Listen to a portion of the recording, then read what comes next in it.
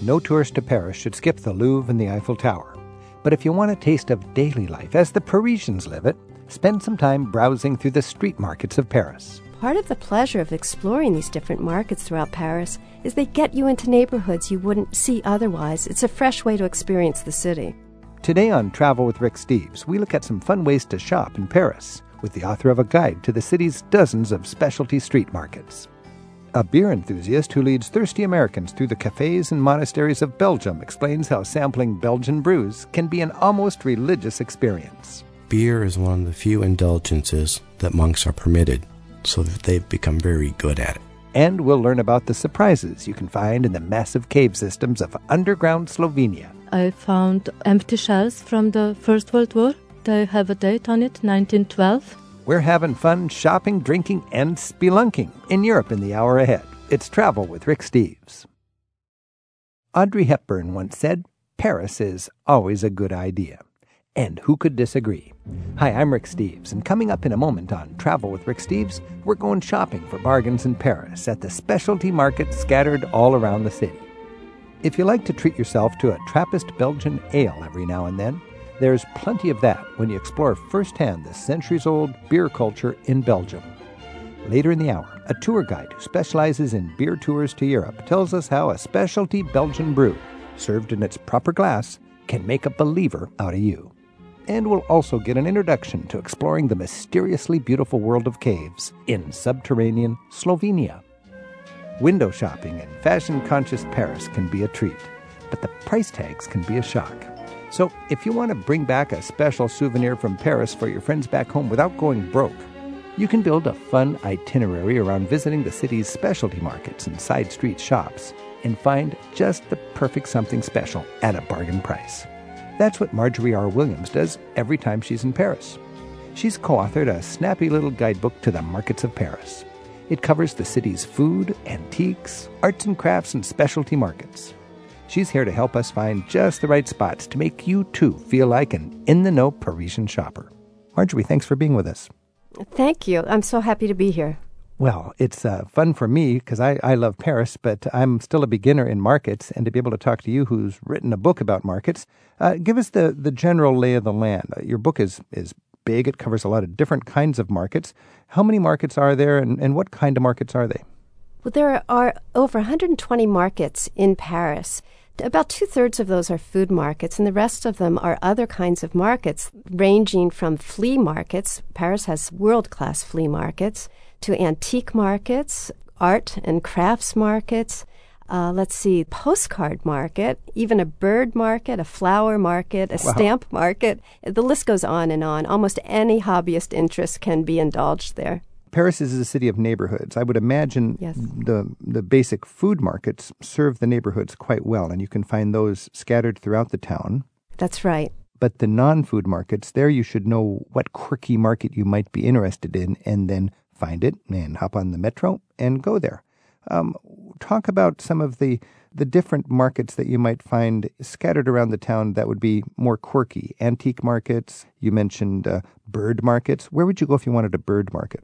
For the bird market, it's on Ile de la Cité, which is right in the center, one of the little islands in the city. So it's very easy to get there, to walk there from almost anywhere else in Paris. And granted, most travelers are not going to buy a bird while they're traveling. But one of the benefits of going to the bird market or some of these other specialist markets is the way it opens up a whole world of people and items that pertain to this particular interest. So, for example, at the bird market, you see not only all different colors and sizes and sounds of birds, but also lots of different bird cages, bird foods, bird manuals, bird medicines, and bird experts. So it's fun to delve into that world. And by the way, whether you're going to a bird market in Ile de la Cité or something farther out, for example, a used book market, a fabulous used book market in the 15th, it's a way to see the city en route to these markets. So these can get you into other arrondissements. So part of the pleasure of exploring these different markets throughout Paris is they get you into neighborhoods you wouldn't see otherwise. It's a fresh way to experience the city. Mm-hmm. The things that you get to observe at the markets, the family dynamics, the way the people interact with each other. One of the reasons that I encourage people to go to the market is you get to see some of the cultural conventions. Let's talk about the bucanista, the little book stalls that line the Seine River. Oh, yes. Those are so charming. Everybody loves them. They have a fascinating history. That's right, they do. The history goes way back, and now it's very competitive for anybody to actually get the permission, the rights to own one of those little green boxes where they set up their stalls. So when you walk along the Seine, you see this 200-yard long line of green boxes. On closed times, they're just all locked up tight like little green canned hams. But when it's open, you got just this cornucopia of postcards and books and calendars and old records. That's right. And some of them are just, they're selling trinkets that you might be able to find anywhere. But others are for example, one of my favorite bouquinistes sells all sorts of cooking-related posters and cookbooks and menus that go back deep into French history, menus of different important meals. I think they originated back when they were selling Protestant pamphlets during the difficult times during the religious wars in Europe in the 16th century. That's exactly right. When you are traveling around Paris, you're also going to find a vibrant immigrant demographic, and there are entire regions that are from North Africa and different parts of the former French colonies. If you wanted to experience an Arab market, where would you go and what would you experience? Arab markets, I think, are some of the most interesting food markets. And those Arab markets, let's see, some of them, Marché Aligre in the 12th arrondissement, or Marché Barbès, which is a lot of fun, in the 18th. For a very fast-paced, fast-moving, crowded market. There's another called Belleville in the 11th, and that's a combination of an Arabic and an Asian market. Those are mostly food markets. They do sell other items. And each of these are farther away from the center where most of the tourists are, I believe. So it's a reminder that we do need to hop on that metro, and if we want to break out of the traditional touristy stuff and really feel the pulse of today's Paris, which is multicultural and happening and forward-looking, we need to do that and then hop on that metro and make it happen. I'm Rick Steves. This is Travel with Rick Steves. We're talking about Markets of Paris with the author of that book, and our phone number is 877-333-7425. Patricia's on the line from Coral Springs, Florida. Hi, Patricia. Hi, how are you, Rick? Great, thanks for calling. Do you have some thoughts on markets? Will you be visiting Paris, and have a question perhaps for Marjorie? Yes, actually, I am visiting Paris with my daughter, and she's 15 years old. And we were wondering, is there anything you can think of that's extraordinary for a 15-year-old that she would remember? She likes different foods, and she loves to just shop in general. So I was trying to experience some culture with her while we're in France that will give her a great memory. Well, how about a flea market? Have you ever gone to a flea market with her? Oh, not certainly Paris, but that's a great idea. Where would you suggest we go? Yes. So that would be great fun. There are two flea markets that I would recommend. If you want to go hardcore and have a whole day, if not a whole weekend there, the place to go is Klingencourt, and that's just outside the 18th arrondissement. And another, which is less well known, but personally is my favorite, it's at the Porte de Vanves in the 14th arrondissement. It's a little smaller, more intimate, but at both places you can get almost anything from large furniture down to small beads for jewelry making.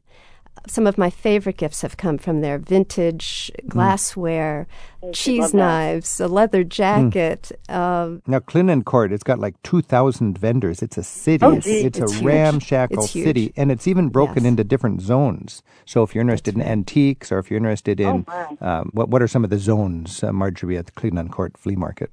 Oh, they have all different sort of covered shop areas and open street areas and cafes that you can stop for some fortification along the way. There's nothing quaint about it. It's vast. It's almost like a North African souk. And she would probably love that. I'm not a shopper, but I like to plan a day for her that is something that she specifically my hunch, she would find that incredible. Also, Marjorie, explain to Patricia about the beautiful viaduct shops under the abandoned train line and then the park above it. Oh, that's one of my favorite spots. So the viaduct shops, this is in the 12th arrondissement, and there are some artist studios along there, and it has attracted a set of very interesting shops and a lot of homemade goods. It's like I think in 1998 they abandoned this train line and had all of these brick arched viaduct arches underneath the train line that were kind of wasted space. And they thought they would cleverly turn this into little creative commercial zones. And as Marjorie was talking, different artisans would camp out in there, and eventually they'd have very nice shops. Today you've got 56 of these arched spaces selling all sorts of creative things. And then above it is this long, skinny, lush green park where people love to go jogging and have picnics. And the park is called Promenade Planty. That's right. One of my favorite activities when I'm in that neighborhood is to walk along that promenade that you described and then duck down the stairs, go into a few shops, then go back up above again. And it can be the most pleasant afternoon, a combination of being out in the fresh outdoors and doing some shopping. Super. Well, thank you, Rick and Marjorie. That's been very helpful. I can't wait to go to Paris with her. How cool to take your daughter and let her enjoy all of that. Boy, I most certainly will. Thank you. Have fun. Thank you. Bye-bye. This is Travel with Rick Steves, and we've been speaking with Marjorie R. Williams, who, along with Dixon Long, is the co-author of Markets of Paris. Marjorie, one thing about Paris, which is so powerful and fascinating to me, is the mix of neighborhoods. And each neighborhood will have its market. Many of these have market streets. There's about a dozen wonderful pedestrian market streets. Montorgueil is just a fascinating walk for me. Let's just close our little discussion of the markets of Paris here. If you could take us on a short walk down Montorgueil and share some of the delights that you will enjoy when you find yourself in an open-air, pedestrian-only market street in a beautiful neighborhood of Paris. Oh, okay. Well, I would start this walk by the restaurant with the famous snail. There's a large golden snail at the top of the restaurant, and of course one of their specialties is escargot. And that's a landmark on this Rue Montorgueil. Across the way is a deli that one of my friends says is his favorite place to go when he's in Paris. Walking further along the street, you'll see some bakeries, wonderful, the breads, fresh baguettes, and pastries, Napoleon eclairs along that street that are very, very good. There are some restaurants along the way. There are several cafes. Well, I think the lesson here is to get out, do your research, equip yourself with a guidebook, and then become a temporary Parisian. Get out there and live the markets. Marjorie R. Williams, thank you so much for your work and for joining us today as we sample the markets of Paris. Merci beaucoup. It's been such fun. And I wish all of your listeners a bon voyage, whether they're traveling or daydreaming of a trip there. It's a beautiful notion. Thank you.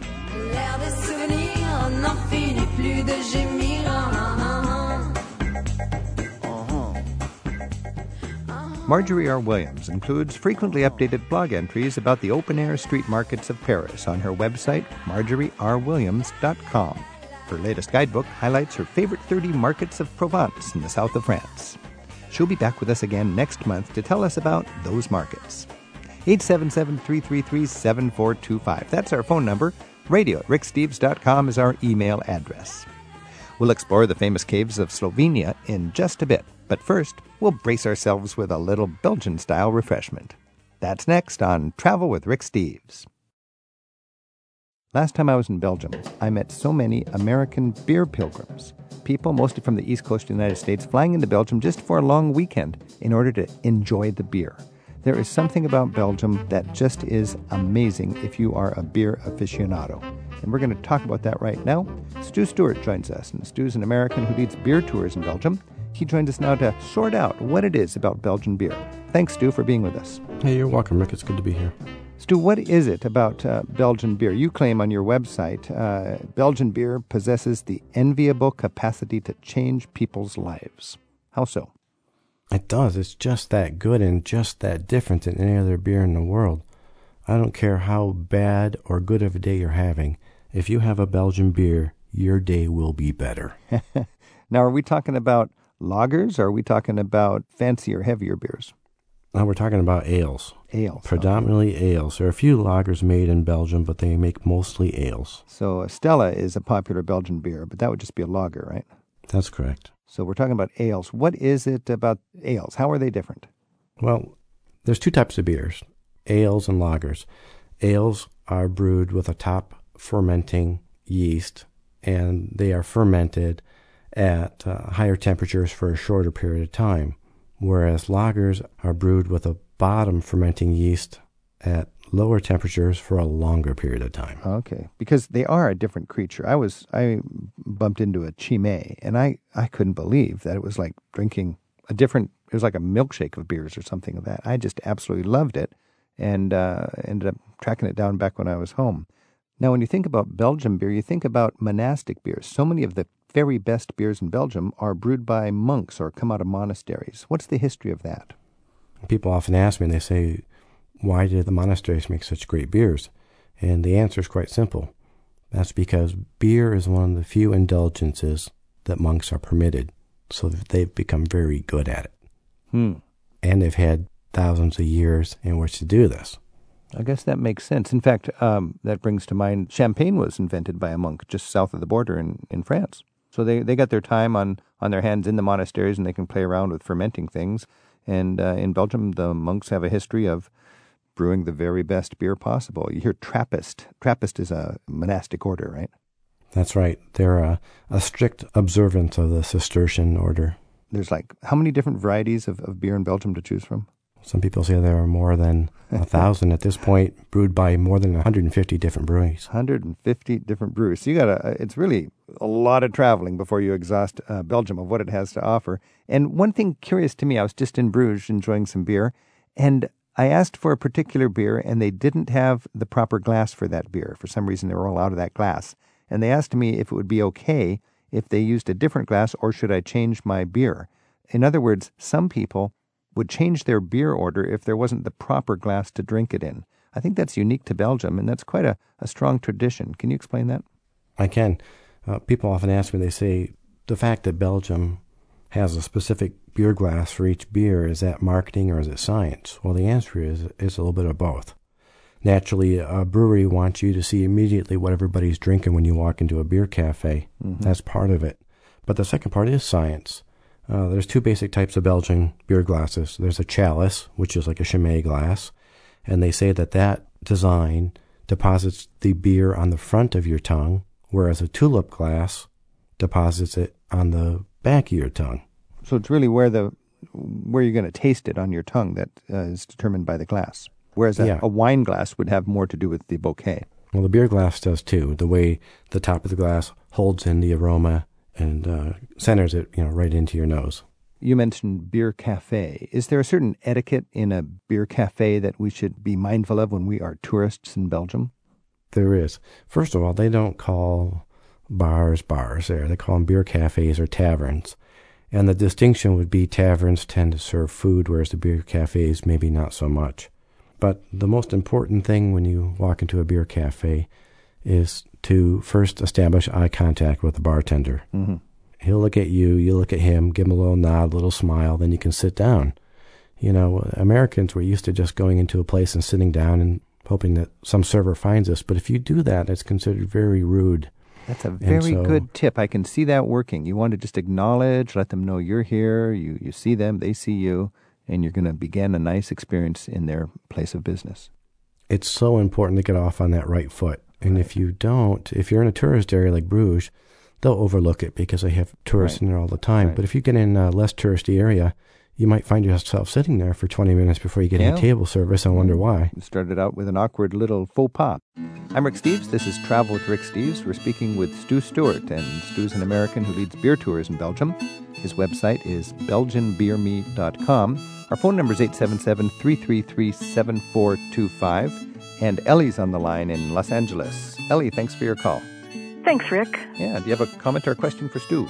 Yes, I do. Hi, Stu. I'll be on a tour in Belgium.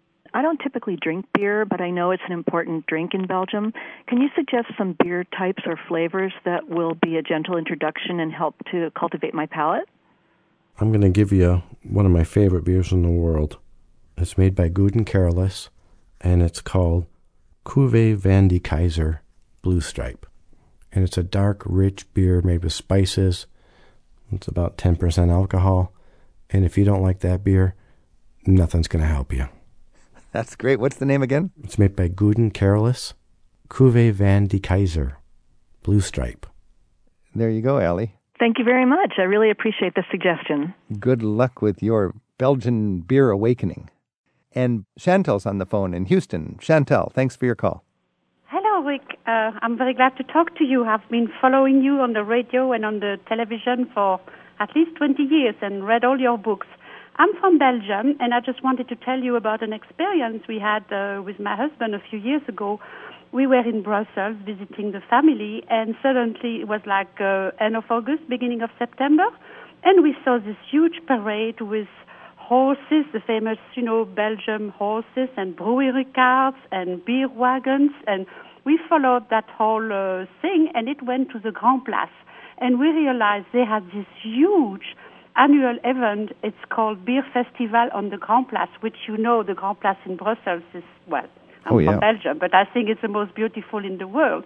And they had about more than 50 breweries who had little shops there and serve about 350 type beers, a lot of small breweries, but some big one also. Of course, the whole Grand Place was smelling like beer, like you would not believe. And this is a little trivial, but I think whoever made the best business were the portable potties that were installed in a corner of the Grand Place. But it was fantastic because over 50 breweries all under the same square. So I think it's the first weekend in September. If one of your listeners go to Belgium about that time, by all means they have to go. It's kind of a little rowdy. It's a lot of students, but it's really fun, and the pageantry is just fantastic. Whoa. So that was my little grain of salt. And also want to mention that usually when you go to a little tavern or whatever and get some beer, they also serve some delicious little chunks of cheese for free very often with it, because the monks were not only making beer, but they made also excellent cheese. Chantal, thank you for that comment. And you mentioned more than beer, there's the decor and the pageantry and just all the people coming together at the Grand Place. Unbelievable, yeah. Yeah, the Grand Place is the main square in Brussels, and as you said, it's arguably the best square in the world. And when you hit it during that any kind of a festival, you're in for a real treat. So it's important when we're traveling to be heads up that way. Stu, have you had an experience with the beer festival on the Grand Place? I have, and it is a really nice festival. I'd just like to point out that the Belgians are famous for their beer festivals. They have them in Bruges, the famous Bruges Beer Festival. There's one in Antwerp called the Modest Beer Festival. There's the Zitos Beer Festival in Leuven, which is the largest one in the country. And there's one called the Haikant Beer Festival in the little village of Haikant, which is actually a fundraiser for the Scout group there. Ah, that's great. Chantal, Everything is an excuse to have a beer. Anything for an excuse to have a beer. Chantal, did you say you're Belgian? Yes, I'm from Belgium. I'm a Walloon. I'm from the south of Belgium, but I lived in Brussels many, many years. Okay, so that's a reminder that Belgium is half French-speaking in Wallonia. And correctly. I'm from the south, from the French-speaking one. And then the other half is speaking like Dutch in the north. Yes, and Brussels would be splitting the language situation. Well, that plus English and German. I think in the future Brussels might be English-speaking the way it's going with all those diplomats there. Yeah, exactly. Chantal, what is your favorite Belgian beer? Well, I'm not a real connoisseur. I like the pretty strong beer. We used to go in the little tavern near the Grand Place called Image Notre Dame and also La Mort Subite. You go to all those little taverns and you go drink like local beer, what they do, and they serve. You mentioned my favorite place, à la Mort Subite. That means a sudden death, I think. Yes, correct. And it has a 1920s. And I drink whatever they make. It has a 1920s ambience, and they're famous for their sandwiches, the tartine. Yeah, the tartine with the fresh white cheese, and they slice radishes on top of it. And then you get a characteristic beer. You can get the cherry-flavored beer there. Yeah, right. And you can use that. The sweet beer, that's another story, but you use it in dessert, and it's wonderful. Nice. À la Mort Subite. It's La Bécasse. It's the most famous. It's behind the Grand Place. It's La Bécasse. I was just in La Bécasse, and they have those clay jars like they did in the 19th century. They have the Lambec Doux. Yes, Lambec, yeah. But it's just very serious. It's almost a sacred. You're loyal to the tradition of the place, and they really respect the beer. These pubs are like 400 years old. Stu, what is your advice on finding these beautiful little pubs in Brussels like that Chantal is talking about? I'll give you the best piece of advice I could give you on that. Buy a book called Around Brussels in 80 Beers. Around Brussels in 80 Beers. It has all those beer cafes. It's written by Joe Stang and Yvonne DeBates. You know, it sounds a little goofy, but if any place in the world, whether you're really into beer or not, it is such a wonderful insight into the culture. When you're in Brussels, to know these little palaces of beer appreciation really is. It gives you an edge, I think. Yeah, a lot of those places, the tourists don't go. They don't know because it's just not advertised. And you see the retired people, really all sitting there with their tartine of cheese, Yeah. and their beer, and they just meet there every day and have a good time. There's a little place, La Sirio, I think. It's next to Labacas. Right. Yeah. Tell me about La Sirio, Stu. Well, it's just another alley bar there, as they call them, where you walk down a narrow passageway and alley bar, a long passageway to get into the back, and you feel quite special to have found it. It's sort of like a humble little Cheers or something like that, where everybody is regulars there, and they sure appreciate their beer. Hey, Chantal, thanks for your call. Thank you so much, Rick, and I keep listening to you. It's a pleasure. Merci bien. Au revoir. Thank you. Au revoir. This is Travel with Rick Steves. We're talking beer in Belgium with Stu Stewart. And Larry emails us from Tulsa, Oklahoma. And Larry writes, how did you fall in love with Belgian beer and Belgium? Like any relationship, after so many visits, how do you keep the relationship so fresh and passionate? Ooh, that's a good question, Stu. How do you keep your relationship with Belgium and beer so fresh and passionate? That is a good question. Well, a lot of times what I'll do is, if there's a Belgian beer I've already had before, I'll dress it up like a nurse or a French maid, and we'll do a little role-playing. Sounds like a Belgian pub fantasy. But seriously, I never get tired of going to Belgium. And when I visit places that I've been to before, it's always a pilgrimage, and it's a ritual for me. I have my favorite places I go to where I eat and drink, and places I take pictures and hang out and people watch. But also, I like to go to new places as well. And I'm not afraid to put a place on a tour that I've never been to before. We'll be going there, and people will say, well, so how many times have you been to this place? I'll say, never. My first time, too. Well, that's how you have to keep it fresh. On your website at BelgianBeerMe.com, you write about a ritual you have at a favorite beer cafe in Bruges, a beer hall, about Revel and Bolero. Talk about that. Well, my favorite place in Bruges, I should mention two. There's a place called the Bruges Biertje, Little Bruges Bear. That's the epicenter for Belgian beer culture in the entire country. It's the most famous beer bar anywhere, run by a woman named Daisy Clays, and everybody in the beer world knows Daisy. But having said that, my second favorite place is a place called De Gare, which means the alley. And here again, just like Labacas in Brussels, it's an alley bar where it's really easy to miss. You got to know where it's at. You walk down this narrow passage and you come into this very, very intimate beer cafe with two levels. There's a mezzanine level, and they have a house beer, a house triple, that you can only get there. It's made by the Van Steedenburg Brewing Company. And when they serve it, it comes in a special glass on a doily with some cheese. And then at closing time, they have their custom of playing Bolero to let you know that they're getting ready to close. Sounds great. It is. When I hear you talking about that, those are two bars that I know and have been to many times. And Daisy is like, she's got a mission in life, is just to help people enjoy beer. And when I go into Daisy's bar, what's called the Biertje, is that the name of it? Yeah, Bruges Biertje. Biertje, I sit at the bar for sure, and I just get to enjoy all the action as she's finding the proper glasses for the proper beer and making sure all of her loyal customers know that they've got a real strong connection with the beer culture right there in Belgium. Stu, when you go to these great little beer meccas like you're talking about, is there any other etiquette that we should be careful of? I know when you go into De Gare, it feels a little intimate, and if a tourist didn't know better, he might feel a little awkward. How can you be confident, and how can you be sure you're fitting in? Well, we've already talked about how it's important to establish eye contact with a bartender. That's number one before you sit down. But the other thing to keep in mind is no hand signals. They're not into hand signals. If you want another beer, you don't snap your fingers or raise your hand and say garçon. That's very bad form.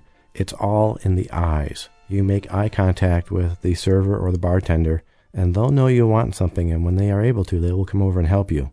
Mm-hmm. So it's just all in the eyes, and it's very subtle.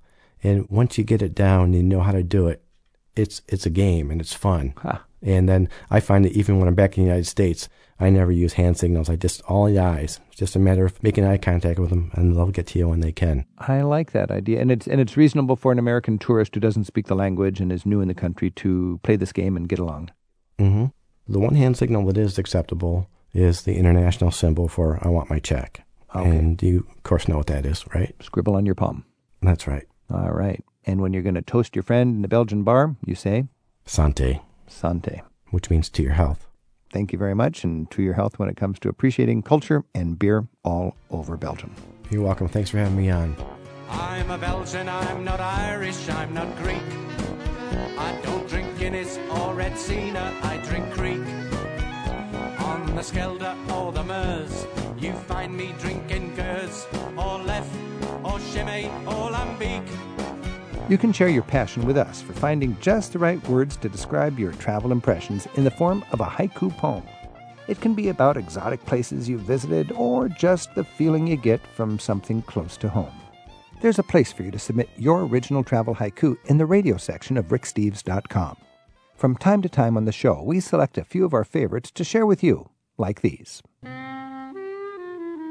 Matt Harmon from Charleston, West Virginia, knows the pleasure of a tall, cool one, European style. Wood cellar barrels hold newly fermented beer. A cold Pilsner awaits. Bill Loy of Montgomery Village, Maryland, was inspired to write this haiku after observing an American couple's reaction to several nude forms in the Uffizi Gallery in Florence. Our inhibitions, challenged by the artist's plea to perceive anew. Barbara Waxman of Seattle paints this portrait of the middle of Paris. Moon over Notre Dame. Jazz on bridge to Ile Saint-Louis. A Paris party. And here's how Jason Boyd of Greenville, North Carolina views Paris. One day, not enough. I will go back again. One life, not enough. Our next stop takes us to the amazing world of underground caverns in Slovenia, where you might just spot a strange creature that never sees the light of day. We're at 877-333-RICK, and by email, it's radio@ricksteves.com. Yo digo, buenos días desde Madrid. Mi nombre es Federico García y viajo con Rick Steves. I said in Spanish, good day from Madrid. My name is Federico García and I travel with Rick Steves. I'm going to say it again in Spanish. Buenos días desde Madrid. Mi nombre es Federico García y viajo con Rick Steves. Y cuando estoy en España, soy feliz como un niño. And when I'm in Spain, I'm happy as a baby. Gracias.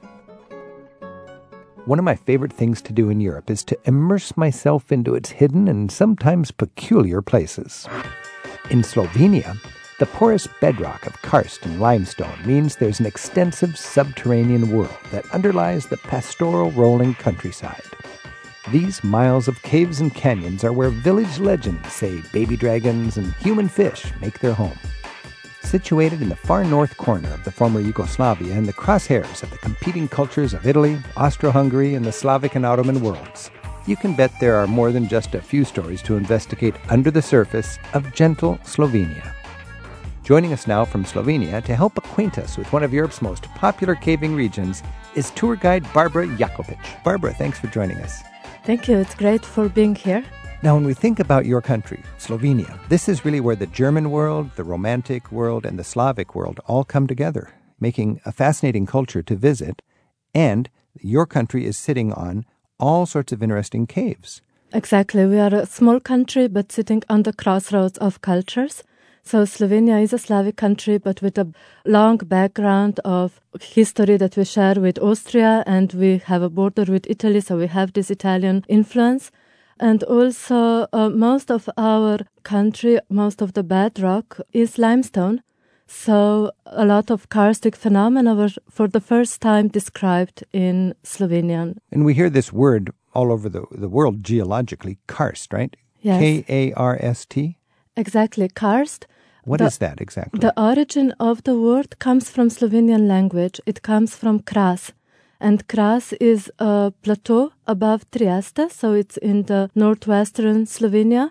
And that is the part of the country where karst as a phenomena was described for the first time. Okay, so Trieste is the famous port that's in Italy now. It's now in Italy, yes. And then if you go just inland, you get to the border of Italy and Slovenia. Exactly. And there you have a plateau that's named where the name karst comes from. Exactly. It's named kras, and that's Slovenian expression for now you karst. have this limestone. When we look at the Dolomite, the mountains in Italy, those are characteristic limestone mountains.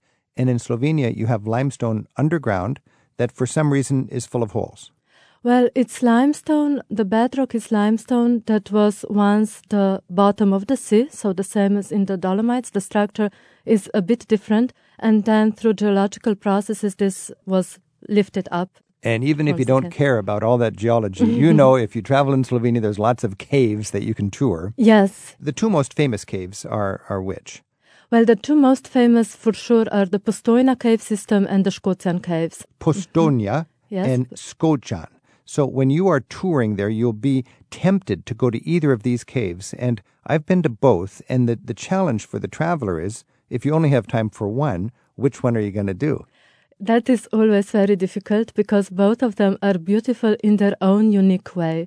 So Postojna cave is a very big system. Until last year, that was the largest system in Slovenia. It's not anymore. But still, it's open for visitors. It has a long history, and you have beautiful formations, beautiful dripstones that you can see, and it's easily accessible even for older people or for young children. And Škocjan cave is again open to visitors, but there is more walking involved. But it features the largest underground canyon in Europe. So it's the largest underground canyon in Europe, yes. And that would be the Škocjan caves. That is the Škocjan cave, and because of that, it's on the UNESCO list. I'm Rick Steves. This is Travel with Rick Steves. We're talking with Barbara Jakovic, and we're talking about her home country, Slovenia, specifically underground Slovenia. Our phone number is 877-333-7425. And Jeff's on the line from Nashville in Tennessee. Jeff, thanks for your call.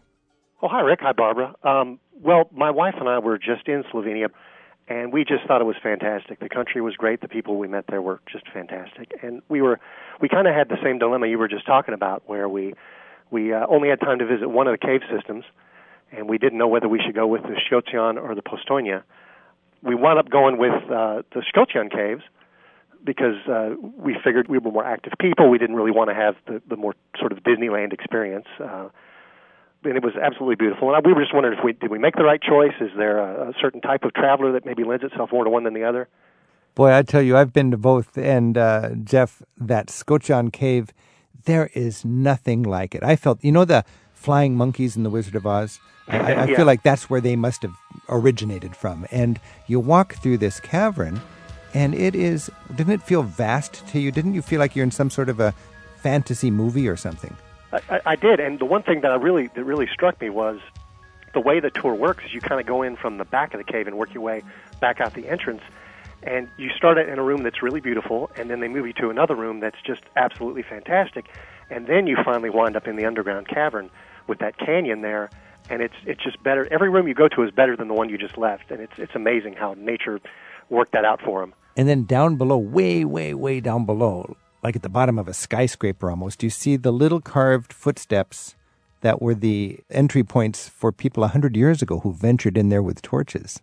Yeah, it really is amazing in that they have it lit up well, and there are rails, but it's still fairly primitive. It's not paved or anything like that. And you do a lot of walking. Yeah. It's not for the faint of heart. I'd say most tour groups would go to Postojna, and they would sit on their little train car, and they'd take pictures of the stalagmites and stalactites, and it's a great cave. But we've seen that, I think, in a lot of in different places around. And here in the West Coast, we have that in the United States.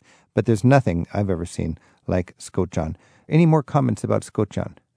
Well, Škocjan cave also features some other geological phenomena like dolina. That's another thing that was introduced to the scientific language from Slovenian language, because dolina in karst means that the ceiling of the cave collapsed and it opened up, because dolina in Slovenian language means any kind of valley.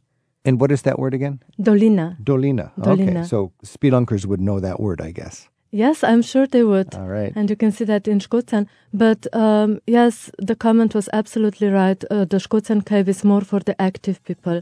Jeff, thank you so much for your call. Oh, you're welcome. Thanks a lot, Rick. Yep. This is Travel with Rick Steves. Our phone number is 877-333-7425. And Brad's on the line from Virginia. Brad, thanks for your call. Oh, you're very welcome. I had the good fortune, due to the generosity of the American taxpayer, to live in northeast Italy for a couple of years, in 2005 to 2007, and was through the morale and recreation service we had there in the base, got to visit both of the caverns that you mentioned, the second time to Scotia with both of my daughters, and I would agree it was just an amazing place. I enjoyed them both. The one that strikes me, I remember the best, they had these giant albino salamanders on display that are native to that particular cave, and our guide said that in heavy rains, these would be washed out of the cavern into the stream that fed out of it, and the local villagers believed that dragons lived inside the cave, and these were baby dragons that had just hatched and been washed out. Both my daughters just loved that story. There was another cave you didn't mention, which I also found just fascinating.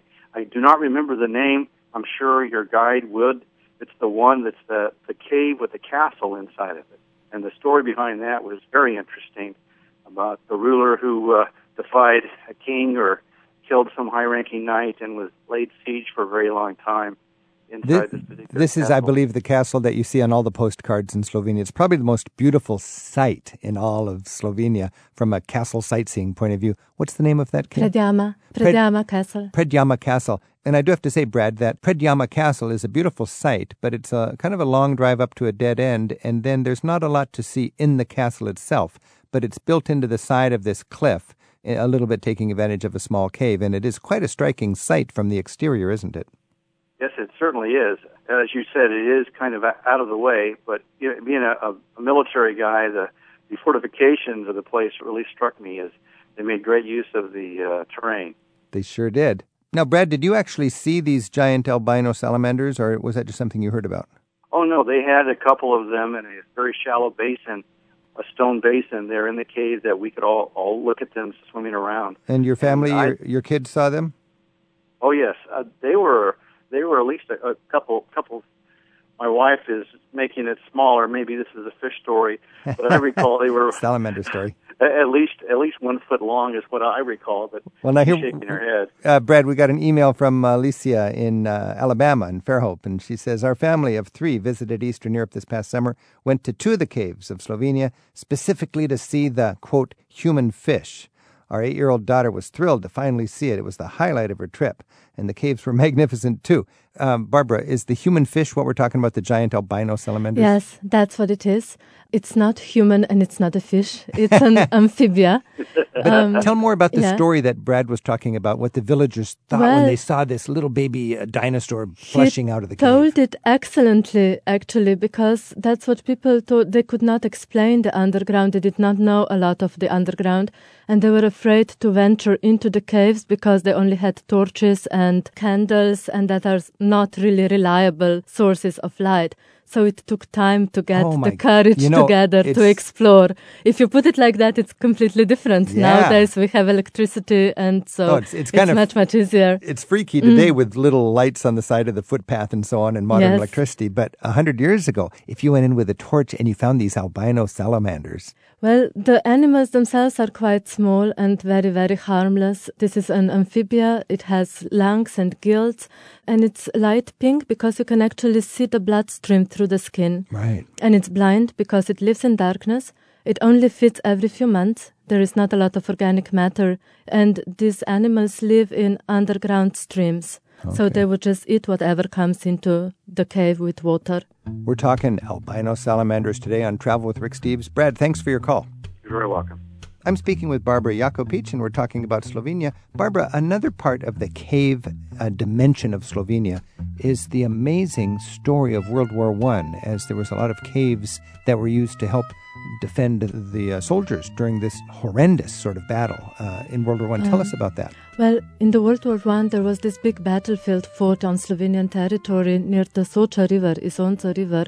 And so we think Isonzo Front, and this is famous from Hemingway's Farewell to Arms. Farewell to Arms. In Slovenian, it's the Soča, S-O-C-A. Soča, yes, okay. Exactly. It's one of the most beautiful areas of the country, and the battlefield was high on the mountains.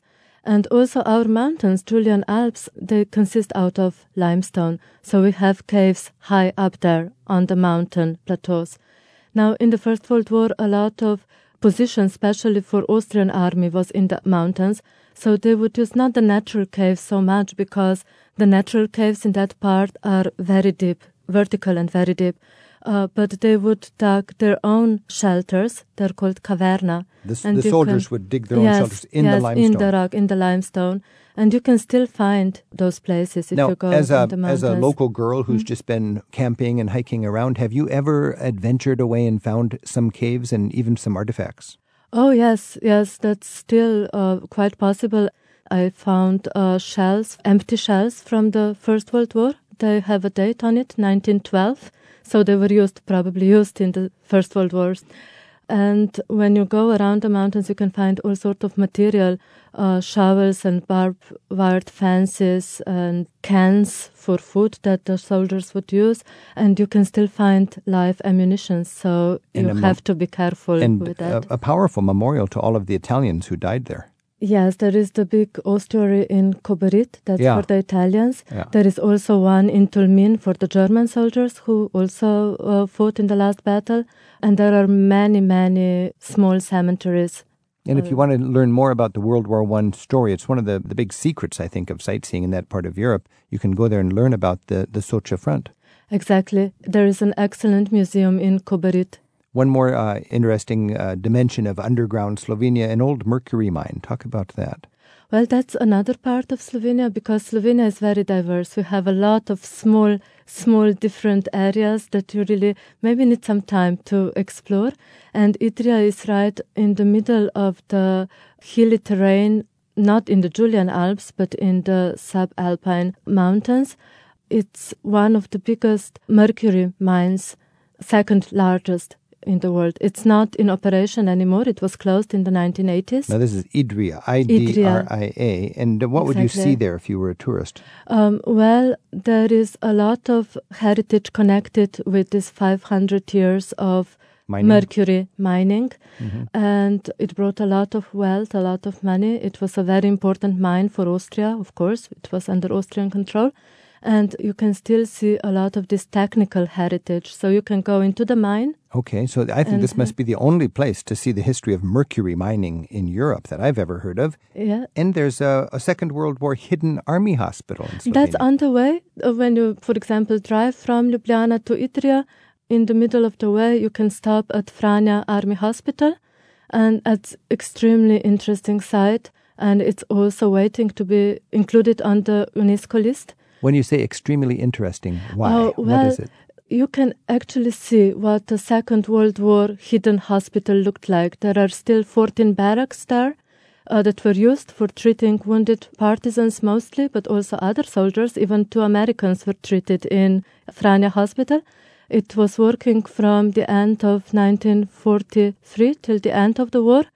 And they treated really difficult cases as well. At the end, they even had x-rays. And they would bring wounded soldiers there by night. They walked on the stream so that nobody could find the entrance. They would hide the entrance by having people walk up the stream to get to the entrance. And who built the hospital? Who was it for? It was built by the partisans with the help of the local people from Meaning nearby the communists villages. That were fighting against... Tito's partisans, fighting against Hitler. Yes. Okay, and that's available to be seen today, and that's Franja. Franja, exactly. Franja, Franja Hospital. It's named after the main doctor, Franja Bojc-Vidovic. There is a lot of underground Slovenia. We've seen the Second World War hospital, Franja, the hidden hospital that you got to walk up a river bank to get to, so the Nazis won't know you're coming. Of course, you can get there more comfortably today. You got Mercury Mine at Idrija, Idria. And we had the caves dug into the mountain high above for the World War I battlefront. We always think of the Western Front between France and Germany, but this was also a very hard-fought front in those same years. And, of course, the 2 big caves, Postojna and Skotjan. Mm-hmm. Forgive my Slovenian, but those are the 2 big caves. Yeah. And Mike from Bar Harbor, Maine, sort of gives another dimension to our discussion with an email. And Mike writes, my most cherished memory in underground Slovenia was not the caves, but the subterranean wine cellars. We got to experience the Slovene tradition of homemade wine, Proust, salami, and of course, the schnapps, while gathered around a friend of a friend's table in his home wine cellar. Slow food before it was fashionable. What a way to live. So you can find wine cellars too. Oh, definitely. A lot of them, so it's hard to miss them. Hard to miss. And we haven't even talked about the beautiful capital of your country, Ljubljana. It's getting more beautiful every day. Barbara Jakopic, thank you so much for sharing a little bit about your country, Slovenia, both overground and underground. Well, it was great to be here, and vidimo se u Ljubljani. What does that mean? We'll see each other in Ljubljana. I hope so very much.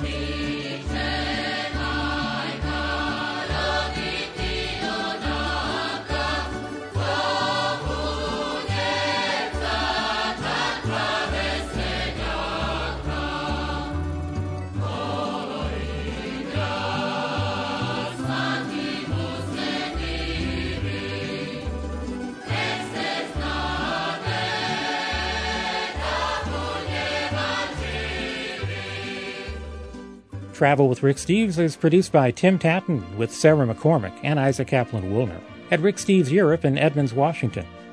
Thanks to WBUR Boston and Interlochen Public Radio for studio help, and to Gretchen Straub for reading our listener travel haiku. Our theme music is by Jerry Frank.